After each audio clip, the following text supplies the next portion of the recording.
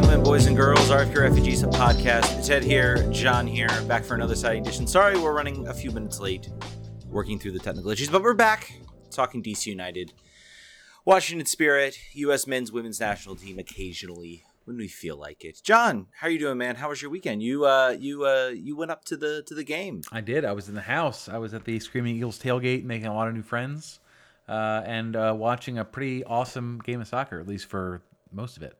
Yeah, fun game of soccer. A lot of good things to talk about. We're going to get into the DC United game. I unfortunately had to cram the game in between getting off work, walking the dog, and then coming and doing the show. So I crammed it all in there. Managed to actually watch the game. So I'm fresh. I got fresh eyes, or more remembered eyes, maybe on the game. So so it's going to be fresher in my head maybe than John. So maybe I'll need to take the lead. I don't know how many tailgate beers John had. That might influence his... I had quite a few. I had quite a few of them. So, but let's start out. We're not going to start with DC. We're going to start with probably DC's playoff run and what they've done this year. I have some qualms with the national media. I'll get into that in a minute about how they've been treating DC United as of late. I'm talking to you, Andrew Wiebe. We'll get to you. I'm calling you out. I'm going to put this in the show notes. I'm going to tweet at you. Let's go. But let's talk Washington Spirit, because that's fun. They got a 2-1 victory over FC Kansas City. A hard fought game in a lot of ways. But I guess that the more important thing is what's happening off the field. Should we talk game or should we talk off the field first, John? The game is not as important, but we can get through that quickly. I think that's crazy lineup. Kelly O'Hara playing a forward for the first time in quite some time. Tara McKeown scores her first league goal, first professional goal, and she scores it 15 seconds after the second half started. Mm-hmm. And this is the first time that the Spirit have won at Segra Field ever. And it is also the last time they play there this season. So maybe that's the last time they'll ever win at Segra, because it's the last time they'll ever play there. That's a hope. That's a fingers crossed situation. But that's the crazy part. I think Anna Helferty got to play at the same time as the defensive sort of U.S. allocated players. That was always the question of how you get her on the field. Didn't have a wonderful game, but I like that she got up in the midfield. I mean, it seems like this was a game where you have one team. This is why some teams are bad. We've experienced this at DC, where you watch DC dominate a game. They generate all the chances. You think, oh man, this is the time they're going to do it. And they just kind of let it slip away. The FC Kansas City, I don't care about any type of curse or anything like that. Spirit needed to win this game. If they wanted to, if they lose this game, I would say that would do it, at least in my mind, for them having any chance of sneaking into the playoffs. Yeah, it's important to remember that they took 2 3-0 losses. Yep. In the last 28 days, so that hurts them in a league as tight as this one. That's hefty. Goal differential alone, like there aren't a lot of 3-0 defeats naturally occurring in NWSL. So the fact that they got 2 of them because they couldn't take the field because of COVID violations, that is notable. And the fact, you want them to beat KC, they are bad, right? And they're getting better. Clearly, I think that they have actually improved throughout the season. And trading for French was a good move by them. Mm-hmm. But you would have hoped to see them win even without playing for 3 weeks, and they were able to do that. Wasn't perfect, but players that I feel like Ashley Hatch wasn't available. She had an excused absence. I feel like Chris Ward put players in the positions that he wanted to, sort of took it away from where the team had conventionally played these players and said, I'm taking advantage of my time here. I'm going to put these players where I want to put them. And it worked out. Andy Sullivan scored a penalty. Very well struck. She's on a goal-scoring binge now with her U.S. women's national team duty coming to a close, scoring 2 there, and now getting a 3rd here for the penalty spot. But Tara McKeown's goal, if you haven't had a chance to check that out, very well taken. A very slow roller from very far out, but she was she put it exactly where she needed to, and she put the defense on skates a couple times. So Trinity Rodman, there were a lot of subs starting the second half that was planned ahead of time because they have a lot of games coming up. And these players have not had a lot of minutes on their legs the last 3 weeks. So it was about trying to make sure that, you rest Rodman, you rest some of those players in the second half. But points, we're on to the next one. And just to give you guys some insight into the tie-breaking rules in NWSL, it's head-to-head win-loss record between teams tied on points. So right now, despite being tied on points, they are currently tied with the Houston Dash, and they have the advantage due to the fact that I think they beat them at their home game, and then they picked up a draw. So they currently have the upper hand over the Houston Dash. The famous RFK Refugees live Twitch broadcast game. Yes, and the other teams they face are the other teams that are kind of locked in right now are the Orlando Pride. And just taking a quick look at like where they stand, obviously I think no, they don't play them. They actually have the upper hand on Orlando. So despite taking 2-3-0 losses, both the Portland Thorns and the OL Reign are well ahead of them in the standings. In fact, I think that 3-0 win helped kind of secure things for them at the top of the table, looking at how the standings look. Washington Spirit still also have a game in hand on Chicago Red Stars and Orlando Pride, who they're currently chasing. So it's certainly not over yet. This team can certainly come together, and I think they've shown resiliency and ability to sort of overcome the noise that's kind of happening outside of them. Speaking of the noise.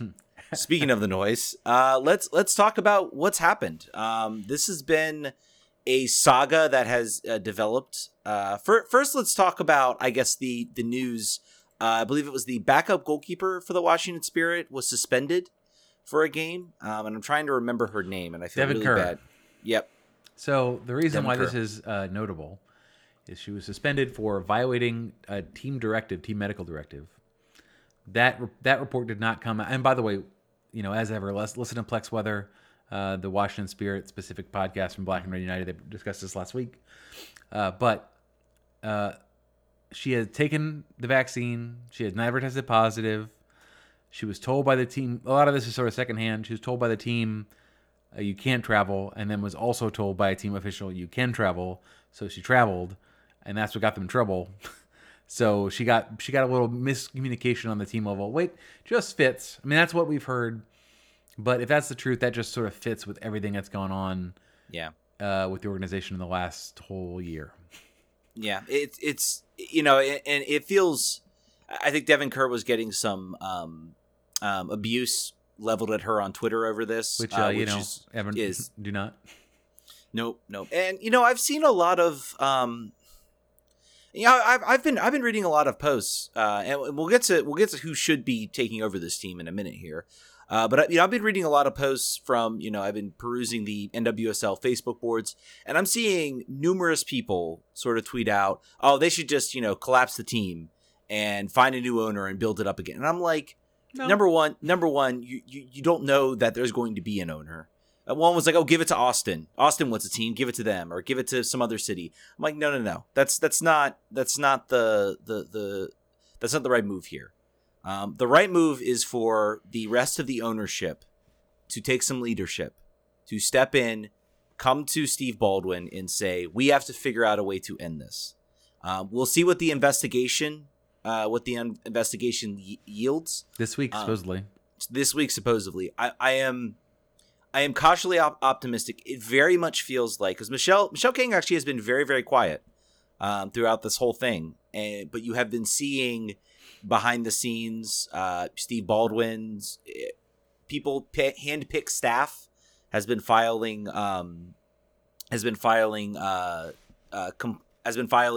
complaints against her, trying to sort of paint her in a bad light, and she's been very quiet about the whole thing. And then she finally speaks up. She finally comes out. I think it was yesterday. Says, or I think actually today. It was today. It was this morning.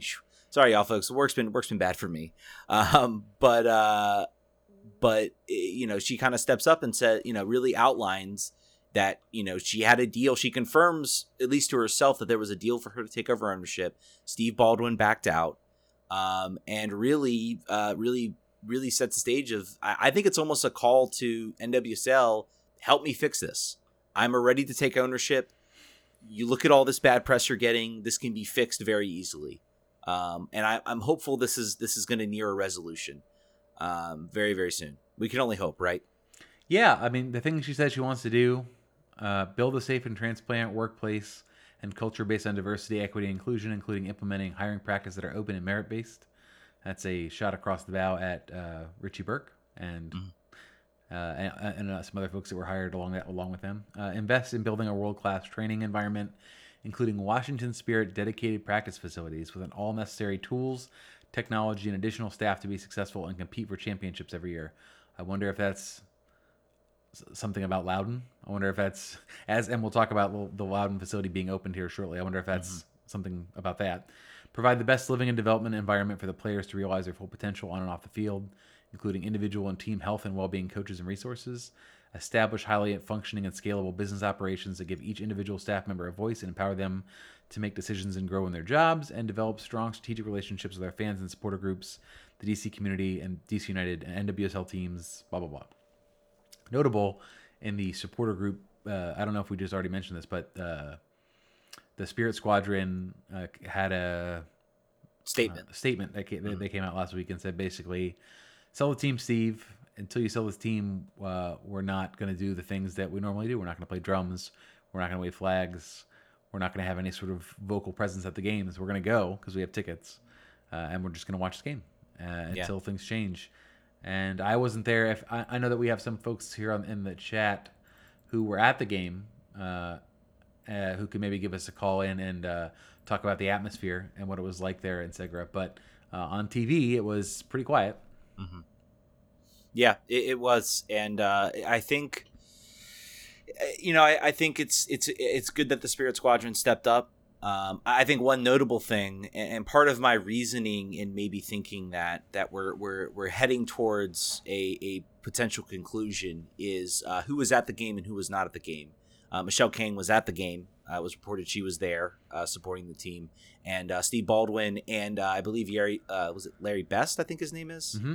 The guy who was mentioned in the article as making derogatory comments towards female players, and very, very. I won't repeat what he has been saying. What he said here. You can go read Molly's article in the Washington Post if you want to check out all the information about that. But basically said some really derogatory things towards the players. It is like I have to feel that there is a bottom here. And I'm hoping we've finally maybe reached it, and maybe now we're going to start to see some things turn around. I'm not sure what the solution's going to be here. I think it's going to have to be the league. Yeah. I'm going to put myself in Steve Baldwin's head, and I feel like once you get in this position, once you've been accused of the things you've been accused of credibly, once you sell, it's like a no contest plea. You're basically saying, like, I'm not saying I'm guilty, but clearly I'm kind of guilty. I'm not going to stay and fight this. I'm gonna leave, and I'm gonna give my role, so sell my spot. So you understand why, if he really does think that this is all sort of an unfair paint, and he wants to stay in the community and wants to do other things, like, he's going to fight that. The problem for him is that no one's going to forget this, mm-hmm. and if the league moves on it and makes him sell a team, that's just as bad or maybe worse, because now there's a third party basically confirming, yeah, man, all the things everyone said about you are in fact true, and you are not fit to be an owner in this league, and we are making you sell your shares. So it's going to have to be the league. I really don't think he's going to do this of his own volition, and this is probably Michelle's card to play here. I think this was the trump card. I don't know what else she's going to do that's going to change things. Obviously, the report is going to come out soon, maybe this week. Mm-hmm. That will be the other part of it. If that doesn't trigger a change in that way, I don't think there's going to be a change. I think it's going to be a bad time here for a while until either the asset depreciates enough that Steve doesn't want it anymore, or something else happens. I just don't see it otherwise. I can't. My biggest fear in all of this is that Steve digs his heels in. Mm-hmm. The league either doesn't have the will or the ability to force a change here, and inevitably Michelle just says, "You know what? I'm done. I'm out. Right. Bye. That was my time. Yeah. This is. I try my best. I'm here, and I think the NWSL would be very foolish if they do not strongly try to get a situation in here. I think this is a time when ownerships, Merritt Paulson's, The big time owners need to step in and really they really, it comes down to them. Lisa Barrett's the commissioner, but really a lot of this is driven by the owners out there. And you already have an owner who lost a lot of revenue. If I'm Merritt Paulson, I am banging the drum to get Steve out. Figure out a way. Let's do it. If we have to pay him, we have to pay him.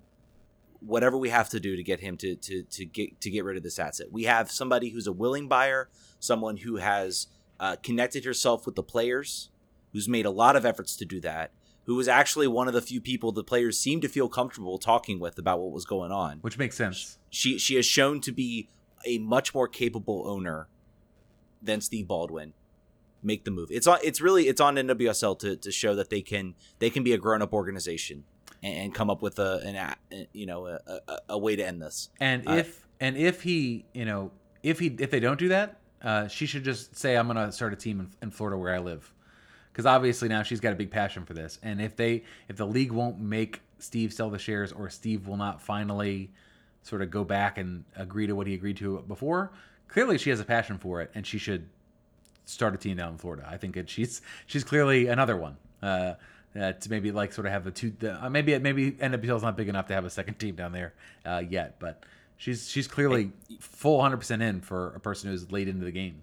You got the USL. You got the USL starting a super league, a second division, almost a full second division league. I thought the W League was supposed to be the second division, but apparently USL is throwing their hat. That's going to be the third division, which DC United's going to have a team. Open Cup time. Yep. Open Cup. We dig it. We love it. Yeah, I want a women's Open Cup. That's something that needs to happen. My idea was actually, why not just make the Challenge Cup? Like, just turn that into into a women's Open Cup. I think that would be kind of cool. Here's a question, something we should do. When Open Cup starts again, why don't we do like a live wraparound show for Open Cup?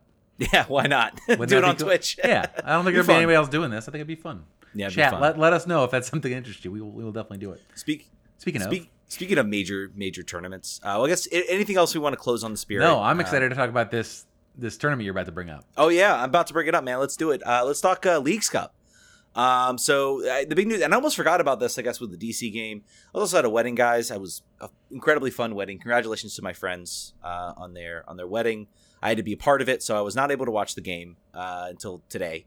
So, but it was a lot of fun. But let's talk Leagues Cup. This dropped last week. So we all had the news. Basically, CONCACAF. I found this very interesting because I believe they had already kind of put out. So the timing of this was, I think, a few months ago. CONCACAF had put out and said, "Oh, we're changing up the Leagues Cup." And they were sort of putting out details, and I think this was an attempt maybe to get in front of MLS and Liga MX, kind of like announcing a major Leagues Cup, or they were trying to, we need to try something here to keep them invested.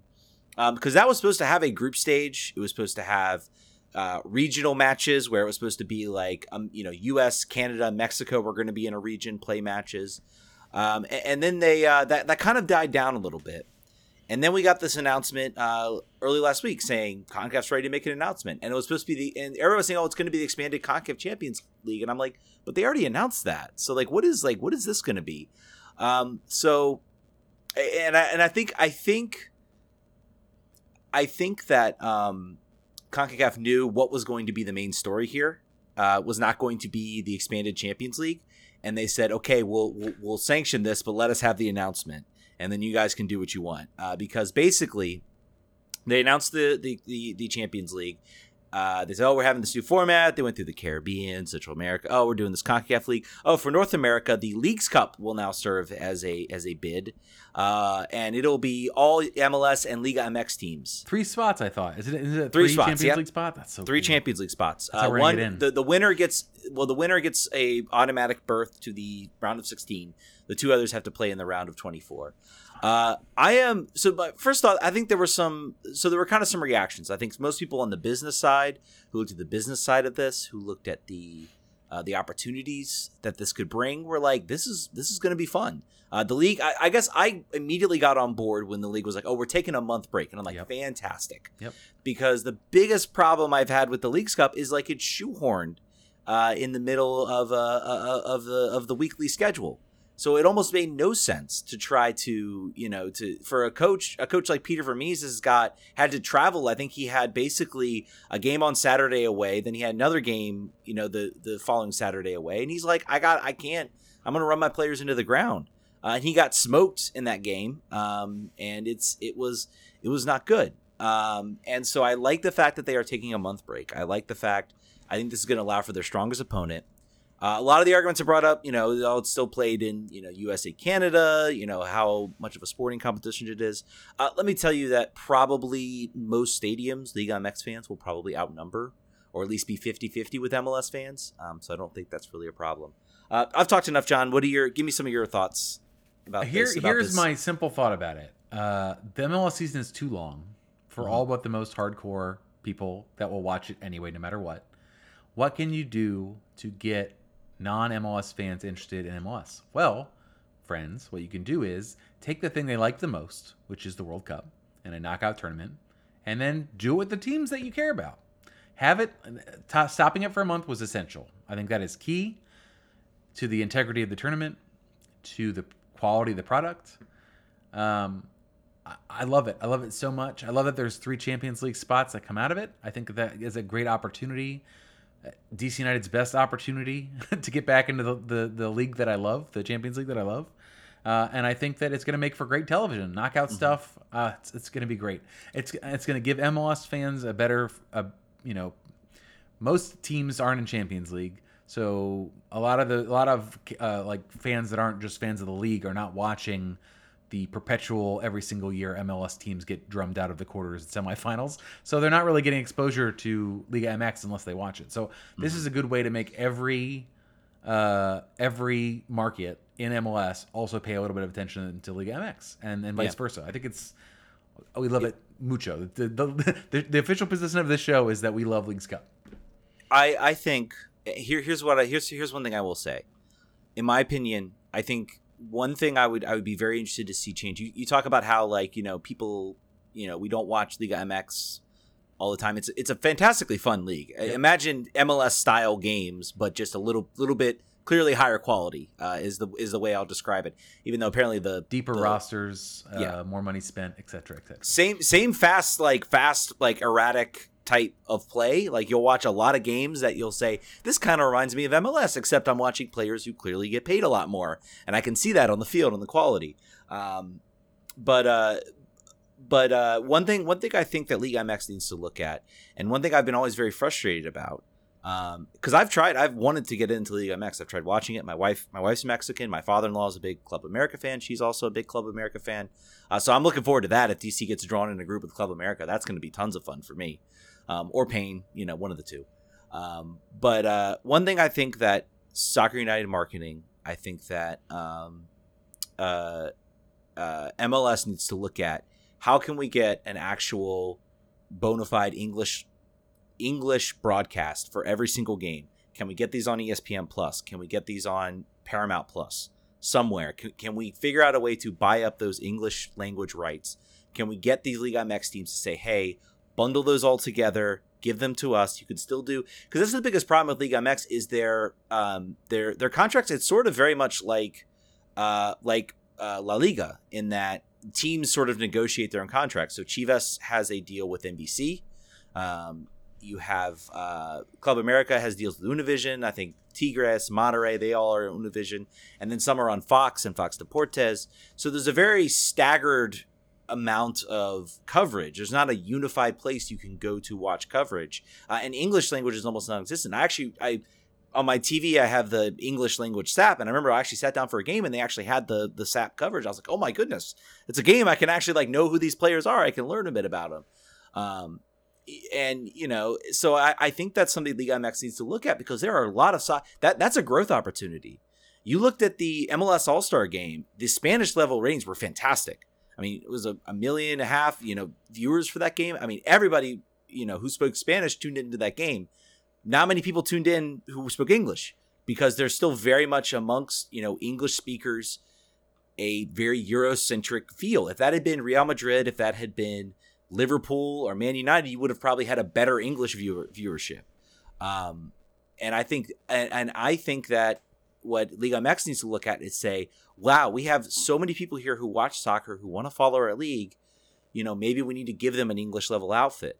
You already have two great ESPN commentators, Herculez Gomez, who played in the league, and Sebi Salazar, who watches the league and cares about the league.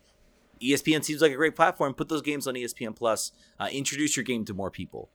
Because I think that's where I'm seeing this as great, but I think it could be better if you could make MLS fans care about it more if they learned more about Liga MX sides. Yep. And before we pivot to DC United, I want to thank all the people who have subscribed to us on Twitch. And thanks to Gregory Koch for continuing to rain subs on everybody. If you'd like to support the show on Twitch, you can use your Amazon Prime subscription, which renews. You have to renew every month because they like to make it hard. Just go to subscribe and make sure you click the box that says Amazon Prime subscription. Otherwise, you could just also support us any other way you want. Anyway. Yeah. And sorry, Dazed Porpoise 97 says it'd be nice to see.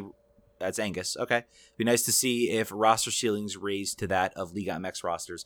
I think that's going to have to happen. I think it is high time. I think before this tournament, there's going to have to be some significant investment, some significant raising of that salary cap. It's great that teams are going to get to play their first team squads. But we watched even one of the best teams probably in the league right now, Seattle, looked really good for about 70, 80 minutes, and then I think it was Leon brought on some subs and torched them for 3 goals, and that was all she wrote as far as that goes. I think they did score a second goal to kind of make it interesting towards the end, but I think that's something that has to happen because I think right now everybody seems to frame it as if like, oh, Liga MX teams blow out MLS teams. It's becoming a situation where they're losing close. It's losing closely. They have narrowed that gap. I think they have done a lot to get some better talent in there, but the gap is still there, and you really need a lot of things to break your way if you want to beat Mexican sides. It's no longer a given that a Liga MX side can walk in and beat an MLS side, but it's still very much Liga MX has the advantage. So hopefully we see some of those roster ceilings, some of those salary caps get lifted or raised. We'll see what happens. It's good. That's going to be the fascinating thing to watch over the next couple of years. Yeah, Angus says the only team to do it was DCU. Let me be clear. I celebrate DC United's victory, but let's be clear. Liga MX was not the same league it is now. It has had tremendous amounts of investment that have come in over the recent years.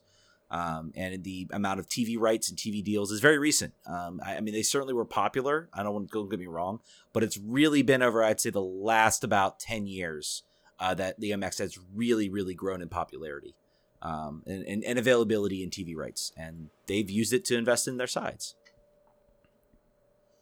Yep. So there, John? I'm here. Yep. DC United. Okay. Let's do it. Let's do it. All right. Let's jump right into DC. Let's talk DC United going up, winning 4-2. Against FC Cincinnati. It was I said Lucho would score. He did. That's all. He did. At least there's that. I did get that right. I was feeling a Kamara hat trick, and I saw the amount I could win on it, so I threw $5 on that just to see. Nice. It's a bad team. It didn't work out for me. No. Well, it is a pretty rare task that has recently happened. So let me tell you about the confidence I have in this team. I'm always nervous anytime a game starts, no matter how good my team's playing. It's 0-0. So, man, it's like a new game. Anything can happen. Once I got the notification on my phone that Pauliola had scored, I was like, okay, this is over. Pack it up. Game over. I knew I didn't have to worry. The worry was gone from my face. That when you have a team that's down, that's playing badly, and you're able to just get that goal first, that's a backbreaker. We've watched it to many DC teams when we've been bad, and then we give up an early goal, and that's it. We see it every day on the notifications for Loudoun United games. When they give up a goal inside 5-10 minutes, we know it's over. Man, they are just. By the way, they're having it just gets bad and rough worse existence. For them. Rough existence. They are looking. I have a feeling. They are looking forward to maybe going to the MLS, maybe the MLS league. But let's first talk about, I guess, the goal. I believe FC Cincinnati started a little bright, I'd say, for about the first couple minutes. They didn't generate many chances, but I thought they had a little bit more looks. And I think DC maybe was trying to like wake up a little bit. Obviously, I think there was a nice ball played in, and then Donovan Pines got a shot off. We'll talk about him in a minute. Makes a nice save, and then we get a corner kick, a short corner kick, design set plays to Edison Flores, who does a really nice job laying a ball off for Julian Gressel, and Julian Gressel powers it over, and Ariel is there to finish. The first of 3 for Gressel. First of 3 for Gressel. He was lighting it up. He was that man. Adam Taylor says that is officially a Gresselmania. 3 assists is a. That's a for sure. That's what that is. I wonder what the plus. I wonder if there was a bet I could make on it. 3 assists. I don't think they get into that. Be cool if they did. They agree. Actually, I don't know if. So I know on FootMob, I think Flores got credited with the assist. I think it was a secondary hockey style. Yeah, because it goes off his head. It was a little bit fortunate for an assist. I think it just kind of pops out. But anyway, very nicely worked set piece goal. DC, I think it leads the league in set piece goals. And Gressel is a large part of that. He has his second half of the season. He is really starting to find his own. Just his service, I mean, has just been incredible. I think he's up to 11 assists for the year. Let me see real quick. Is he an assist leader? Is he an assist leader right now? I'd be curious to see where he got to be. I think Carlos Gil is like the only player that maybe has more assists than him. But yeah, he's absolutely lighting it up. He's also third in key passes. Carlos Gil with the only one at and Reynoso. So he's in good company there. You got Rusnak, Reynoso, and Gil as far as key passes go. And certainly I think if he is second on assists. He is tied with Milanovic from Montreal as far as assists go. Tell you what though, the man is now living up to his transfer fee. Yep. That was the big thing last year, was like, man, he did not do it at all. And he said it himself when he was on the show. Like, he was like, I was not happy with the way things went. It was a horrible season in front of nobody. So yeah, it sucked. But now this is what you paid for. He is now really doing it. And it's awesome to see. It is really, really incredible to see. Every ball he puts in is dangerous. Everyone has an opportunity or a chance to go into the back of the net, and that's really incredible to see. I did want to highlight, and I guess I'll get into a little bit more maybe when we talk the second half. I did want to highlight. I decided I was going to sit down and watch the game. I knew we were going to talk about Gressel and his assists. We're talking about Ariel and his goals. Very nice finish. We're going to get to the fourth goal, which was just hilarious to watch in every respect of the matter. Not hilarious for Cincinnati fans, but hilarious for us. We'll get to that one in a minute and my thoughts on that. But I wanted to watch Edison Flores. I want to say, okay, how did he look? I guess he gets sort of an assist in this game. I thought his first half, I'd heard Matt Doyle say he looked really good, and I saw the first half, like he's okay. His biggest problem, so he is really good when it's a 1-2 type of quick play or quick pass or something like that. He is getting really good at that. I mean, when it's a one-time pass, he's able to identify that and move. His positioning is looking a little better. His biggest drawback right now, and maybe this just isn't a skill that he has, is an ability to dribble. He does not have sort of an ability to beat players on the dribble. I can think of one moment when he kind of navigated sort of a tight space. And maybe that's okay. Maybe the team doesn't need that. I thought he was good. I think he's continuing to have an impact. Both of those goals, the first area goal and the second one, started from quick movements and quick passes that he had on the game. So I think that's something positive. He still is finding ways to be a part of this team. If he was a TAM level player, we might be speaking in a different tone, maybe. But he is a DP and he is this team's highest paid player. So I think he'll be one I'll be watching. I think he did play close to a full 90. I think he did play a full 90 for this game. Full 90. So I'm not sure if we'll see him rested maybe for this Minnesota game, or we'll see him out there. Be very curious to see how Losada handles that. Great header by Steve, by the way, for the second goal. When we get to that, that was another great ball from Gressel, right over the top. The whole hope is that Donovan Pines becomes the aerial threat that Birnbaum used to be on headers, sort of the threat around goal, and that was sort of a little trip back memory lane where Steve had a couple of those per year back in the olden days. So great to see him do that. He had a fantastic game Foot Mob has him as almost man of the match, 8.6. So that bears out. He Cincinnati, obviously, the last 15 minutes they scored 2 goals, 10 minutes, but they were pretty well neutered. For the first 75 minutes of the game, and we'll talk about what the result of that was after the game. But yeah, there was one big save. There was one big save I think Bill Hamid had. I think it was 2-0. This again shows what Bill Hamid can do for you. That game's 2-0. That ball goes in the net. It's 2-1. Maybe you give Cincinnati some life. Maybe this result doesn't just like last week, right? That same thing for the last game too. Yep, he makes the save, keeps it 2-0, and then DC scores. I think at least 5-10 minutes afterwards. A kind of a nicely worked attack. Gressel gets the ball, chips it over, hits off the head of Flores, and it finds Arriola, who buries it home. I think we're going to see. We'll see. I'll be curious to see when the national team comes out, because I think Arriola is starting to find his stride. Mm-hmm. He's found his finishing boots. And I think those were 2 big goals for him. He's got, obviously a Wednesday game. He was subbed out, I think, at halftime or pretty close to halftime. Him and Nahar and Knaus. Yeah, you love if you're there. Granted, you want to see more goals, but like you feel the confidence when triple halftime stuff. You're like, all right, cool. And you know what the crazy thing was? Got this. I thought they looked better offensively in the second, like the first 10, 15, 20 minutes of the second half. They looked more. The goals were nice, but I think 2 goals off set plays. So you bury those set play chances, which are good. 1 really only from the run of play. I thought they generated a couple of chances, but they forced the second half. I thought they forced the Cincinnati goalkeeper into more saves. I thought they looked really good in that. I thought Reyna brings a certain level of energy that is very noticeable when it's missing in this game. Not that Arriola wasn't great, not that Flores, and I thought actually Flores looked a lot better in that second half. It was very interesting to me how much better I thought he played in the second half, how much livelier he looked, how much he was connecting passes, moving the ball. I thought he was actually really, really good in that for most of that second half before he got subbed out. And Reyna, I thought was, again, I think he should have at least had a goal. I believe there was one chance where I think Paredes had a ball right in front of the goal, and I know Reyna hit the post. Yep. So that was really good. Felipe also was a very good player for the second half. He was 94% pass completion, highest of anybody on the team. So that was just to your point about how the team looked really dominant.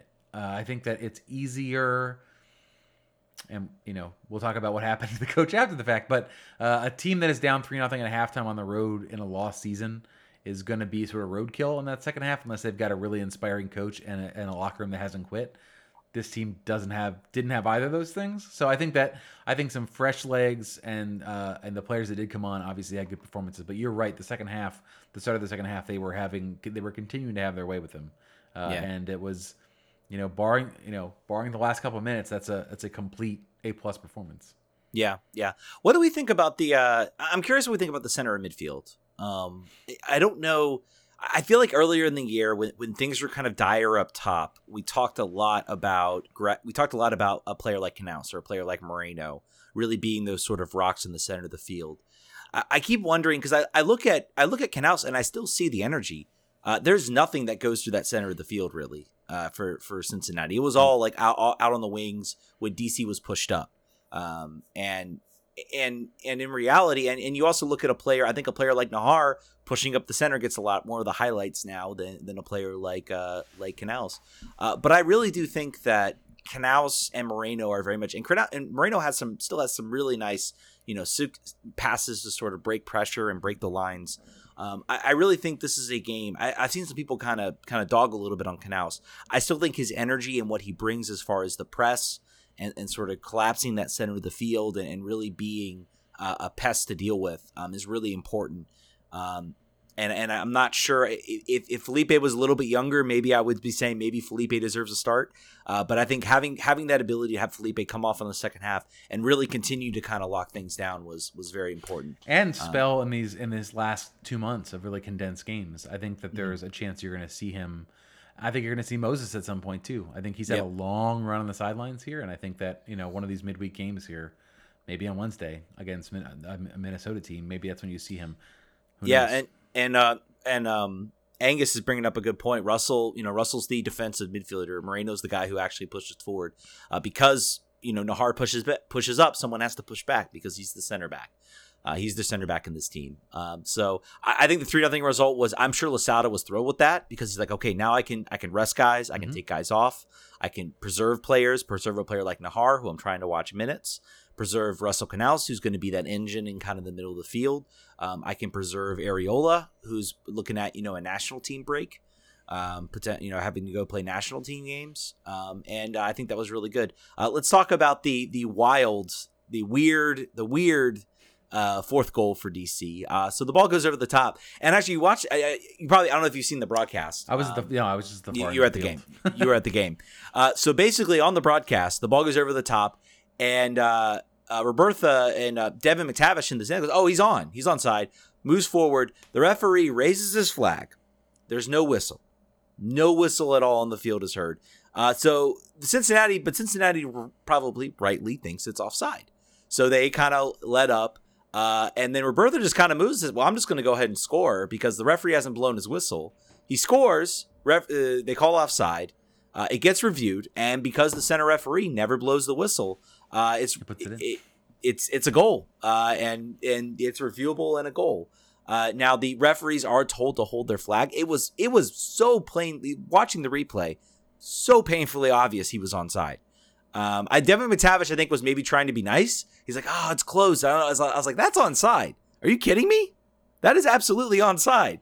He is like at least half a step in front. The defender is leaning back, and his back leg is basically keeping him on. So I mean, good on Robertha to he could have just played the ball out of bounds and I'm offside. But he said, "I'm just going to go and have a goal. Go at it." He scores, and review happens, and it's a goal. So bad on FC Cincinnati I think fans were like mad at FC Cincinnati. They were also mad at the referees, but also you play to the whistle. That's the rules. And everybody seemed very much done with that game. So yeah, weird goal. Goal. Let's talk about maybe some of the bad things. So I thought DC dominated the chances. I have to go back and look at the expected goal, but I saw the expected goals was like, I think there was like one expected goal for FC Cincinnati. First goal kind of comes off a free kick, I believe, and kind of a scrum in the box. I think Donovan Pines kind of loses his man. Donovan Pines again.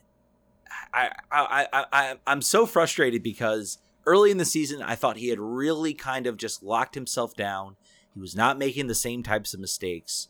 And in this game, we saw a couple chances. I think he hit a shot that was deflected. Did a really good job covering and making a really nice tackle. So you see all these physical attributes that he has and this ability, the mental side of the game. I think that needs to be Losada's project to get him to develop mentally. The physical attributes are all there. It sort of reminds me of Facundo Urban in that, he was a very good defender. He would do things that very physically, but he was always, had that one error. And he had a couple errors in this game. He recovered on a lot of them. But I think some of them were pretty bad, and I think he kind of loses his mark on that one. I don't know if he gets the entire blame. It was very much kind of a defensive breakdown in that regard. Second goal was kind of a mistouch, and at that point you just play the ball out. You surrender a corner, forget it. He kind of loses it. I forget who recovers it, and then they play it to Acosta, who scores a goal. So it's 4-2. Maybe getting a little nervous. I think Bill maybe has a couple nice saves towards the end of that game. I think one of them they credit on the I think Stephen Goff talked about it. I believe they actually called the player offside on the last save he had. So I don't know if that would have counted. But again, with VAR, who knows? Who knows what happens there? What did you think of the goals? How hard do you want to be on Donovan Pines here? I don't want to be too hard on him. I think that's sort of my brand generally all the time. So I think, Brian already said it in the chat. You got to play to the whistle here. You got to finish the game out strong. Yeah. But I'm not going to stress too much about it. It's one of those moments where a lapse in concentration hurts you. Luckily, you have a padding of 4 goals, or at that time 3 goals, or at that time I guess 2 goals. But one of those opportunity to learn. It looked like Losada had his arm around him on the field after the game to sort of drill that in, which is good. And the real thing I get about it is he does so many things well. He does so many. He does like 5 or 6 things either on the recovery, a tackle, a block. He's out there making defensive plays. He was a part of that defensive game plan that absolutely shut down Lucho Acosta for most of that game. Really did not have many looks at the ball. He just a little bit of more sharpness and a little bit more of a mental side. I think he's made absolutely incredibly great strides over this season. And I think he has showing that he physically he has the ability to do the job. It's the mental side that needs to come, and I think it'll come. I'm not sure if he'll get multi-million-dollar transfer fees, but I'll be very excited to watch him next year and he's basically I think even with his mistakes, I don't think you see him replace Fred Brilliant out on. I don't think Fred Brilliant comes on and replaces him. I think he has done enough well that and just how he commits to the press. He's also pushing forward too. You see him push forward a couple times, and he's become very, very good at a long ball over the top, winning the ball, getting a head down, finding a DC player, and restarting an attack. You'll watch that a couple times. He's become very good at that sort of stepping up and making that defensive play. So again, he does so many things well. He's growing as a player. Losada, I think, has done a lot to trust him. I want to see more Donovan Pines. I'm a big Donovan Pines supporter here. It looks like I'm frozen on the broadcast, but I hope you can still hear me. So you just get me staring off sort of broodingly off into the distance. But yeah, overall, I think that really matters now. What does Wednesday look like? Right, you got Minnesota United coming to town. I'm still gazing off.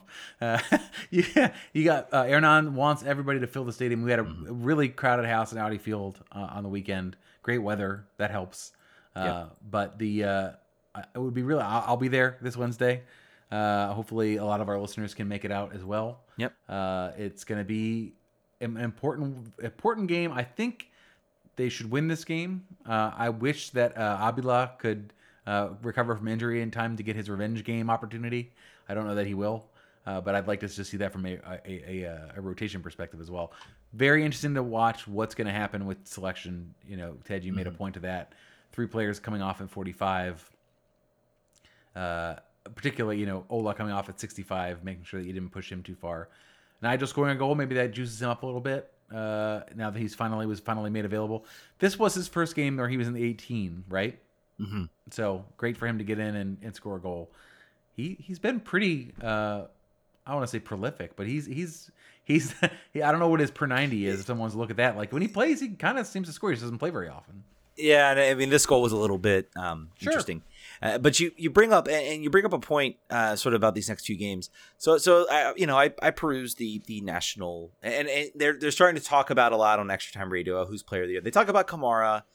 You know, I'm willing to walk that one back. And then they talk about Hernan Losada, and it's like, well, he's 8th place in the league. You don't get coach of the year to a team that's 8th place. And I'm like, so 8th place implies that the top, let's say the top 3, you are like top 3 or 4. You're like 10 points back of them. You're like fighting for that playoff spot. Have you seen how tight the whole Eastern Conference is? About how there's 3 points from 3rd to 8th. Is DC really, really like that much worse than Ronnie Dyla up at New York City FC? Is it really? I mean, they've been neck and neck with Philly and Orlando. It's been incredibly tight, and I get a little bit upset. It's like it's trying to discount what Hernan's done, and the fact that he had very little say in the players that he was given. Almost no say. Maybe Robertha or Heinz Eich might be the only players, and he's been without Heinz Eich for most of the season. He's been without Robertha for most of the season. He's doing this with guys that he literally had no idea maybe even existed before he took the job. Like, let's be serious. Like, maybe he probably heard of Andy Nahar. But that would probably it. So it's incredible what he's been able to do to turn this team into a playoff team, to get them to believe. As far as tiebreakers go, I do want to mention DC is kind of a beneficiary here. Their sort of erratic style. Now, again, maybe if they turn some of those losses, like if they turn say 5 of their losses into ties, that's 5 points. That would put them safely 3 points clear into 3rd. Maybe even competing with Nashville for 2nd. But when you compare it to the rest of the teams that have struggled, they actually have the upper hand. They have the second most. They're tied for the second most wins. Only New England, Nashville, and New York City have more wins than them. So yes, they're dropping some games, maybe dropping some ties and some points, but they're picking up wins. And the tiebreaker in MLS is wins. So that's going to be something to watch as we get closer to sort of the end of the season. That might end up becoming a beneficiary. If they end up tied on points with teams like Philadelphia, Orlando, Montreal, and they have more wins, you could see them leap over them, and we could have a home playoff game. I think it's crazy. I kind of had reserved myself against a home playoff game, and now I'm kind of back on board of that certainly being a possibility. Considering their upcoming schedule too, they're gonna a Minnesota team that has been okay. That's a road game. That's a game they're probably a midweek game. They're probably going to maybe resting some guys. And then you're going to have Orlando, who, by the way, guess who they get on Wednesday? A road game against New England. And they just dropped a 2-1 game to Nashville. Oh, sorry, they played New England last week. 2-1 to Nashville. 2-1 to New England. Now they play Nashville. So they get the two top teams in the conference, probably the two best teams in the league to start off. And then they play DC. So, I mean, you're looking at a team basically now, Orlando, which has really been an underrated story, potentially looking at 5 straight losses by the time they play DC. So, certainly not. Okay, who do we got on the phone? Angus. We got Angus on the phone. I totally missed that. Angus, sorry. Thanks for waiting, buddy. Yeah, no worries, guys. Can you hear me? Is everything all good? Yep. All right, awesome. Ted, to quickly add on to your note there, this is an Orlando team that they only beat an injury-riddled DC United 1-0 the last time they played us, which was at home, albeit, and our home record versus our away record is not great, but something to consider regardless going into this upcoming weekend. Was able to attend both Washington soccer games this weekend, and I'd like to, in defense of Donovan Pines, as I like to do so much on this show now, I'd like to point out that he was moved to the right-hand side of the 3-back in the second half to cover the pacey left-hand side of FCC. And once Gressel exited, that's when we saw those 2 goals come in. So you kind of saw Donovan get put on an island, having to cover between Fred Briant's lack of speed in the middle of the defense and Griffin Yao's lack of defense on the wing. And that's nothing against Griffin Yao. He's not a right wing back. He's being forced to play that position because Chris Adoy-Achem is out injured still. Hopefully he comes back soon and healthy as well. So some notes on that kind of side of things. My favorite part of the game, though, was in the first half. I don't know if you guys caught this, but Lucho originally starts off going one-on-one with Andy Nahar, realizes he's not going to get anything off of Andy Nahar, then switches to Donovan Pines, only for him not to get anything off of him on the left-hand side of the field either. And then also Donovan Pines dribbles the socks out of Lucho in the second half. I don't know if that came through on the broadcast, but I had a great angle of it in the supporters section. Yeah, Donovan Pines has a lot of skills, and I think there's just some mental things that he needs to get over, and I believe he can get over those and be a really solid piece in this DC United lineup. We've been waiting for him to sort of step up and sort of replace Brilliant in that center of the field. And honestly, even with the mistakes, I think he's done it. I don't think this team is as effective when Brilliant's out there versus him. And luckily, we'll have Alfaro back available as well, because obviously he was sitting out for yellow card accumulation. Yeah. Another quick note on the roster before I jump to my experience, the Spirit game. On FootMob, the ratings, right? The only players below a 7 were Russell Canouse and Ola Kamara. Obviously, we talked at length about why Russell's rating probably isn't where it should be because he's doing a lot of things that probably don't come out on the stat sheet. But Ola having a subpar performance to what we've expected out of him this year. Is that Jeff Cameron just kind of sticking to him and all of the big-bodied FCC center backs just kind of sticking to Ola Kamara, and then a slightly taller Nigel Roberta and a much more tired FCC backline isn't able to cope with the pace of Reyna and Roberta coming off the bench. I don't know, but food for thought and something to look forward at the midweek games and stuff, and in terms of storylines and things on that note.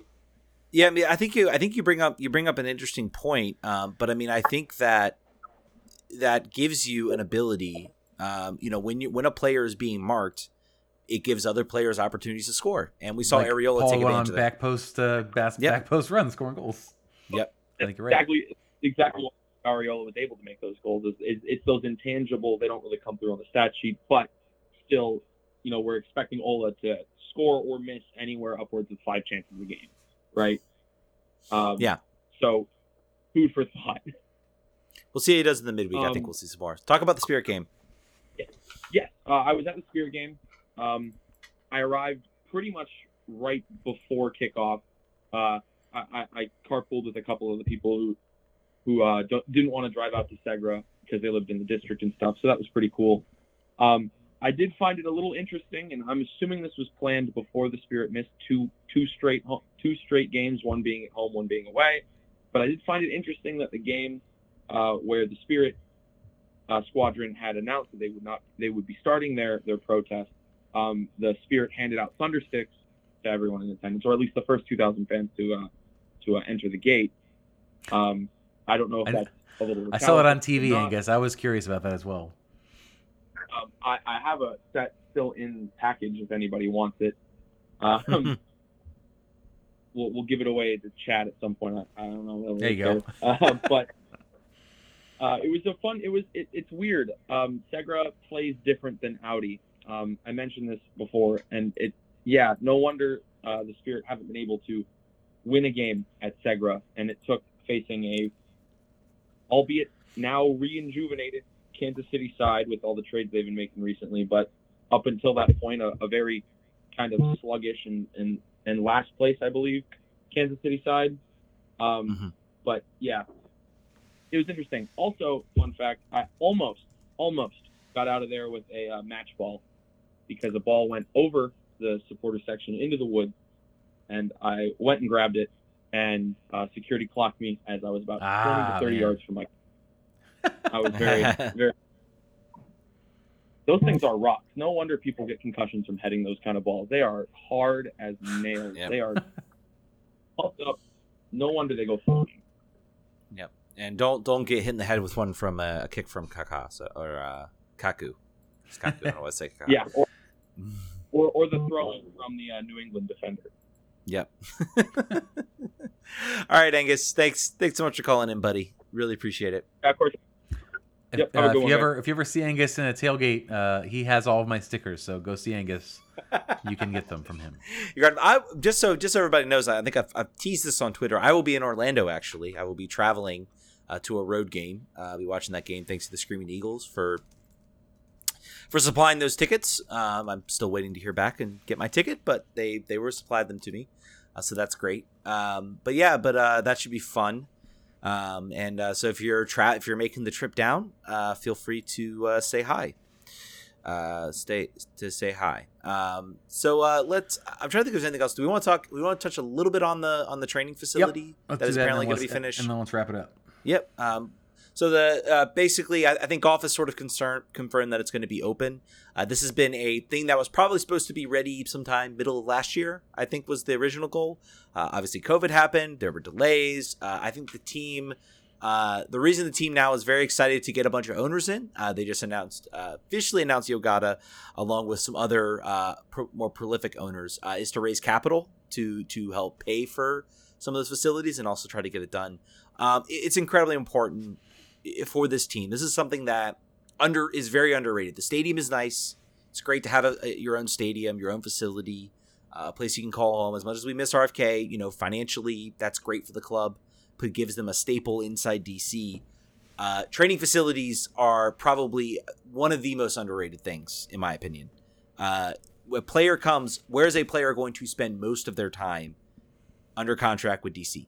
At the training facility. Mm-hmm. If your training facility is non-existent, it's bad, and it can affect who you can sign. It can affect how happy players are.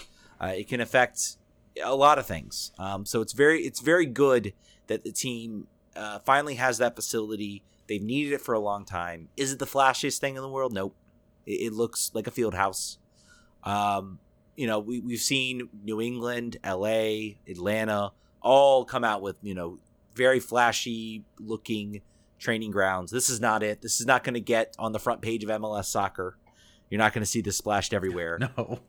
It looks like where your kid goes and plays gymnastics on the weekend or whatever. It is. But, if it has decent facilities, if the players are comfortable being there, if the players like it, if the amenities inside are good, I'm really hoping if DC wants some content when that thing opens, give us a tour. Yep. Show off some of those things. Even if it's not great, at least show us that there's some good things in there.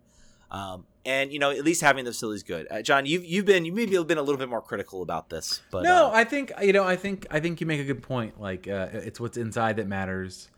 This is not a team. I think it's a perfect analog for the team. I think we're not competing with Atlanta. Like that's not where we sit. And the Revs have been playing in Foxborough for their entire existence. Don't have a stadium of their own. So that's where they put some of their capital. They put it into a nice, fancy facility, not in Boston, but around it in the general New England area. Would it be nicer to look nice? Yeah, but it doesn't really matter. It's going to be a step up from RFK and all of the things that they're playing in now. It is far away. That is, there's no denying that. That will be annoying to some teams. That will be annoying to some players that come here and realize that that's going to be their life. But it's a net positive. It was never going to really blow anyone away.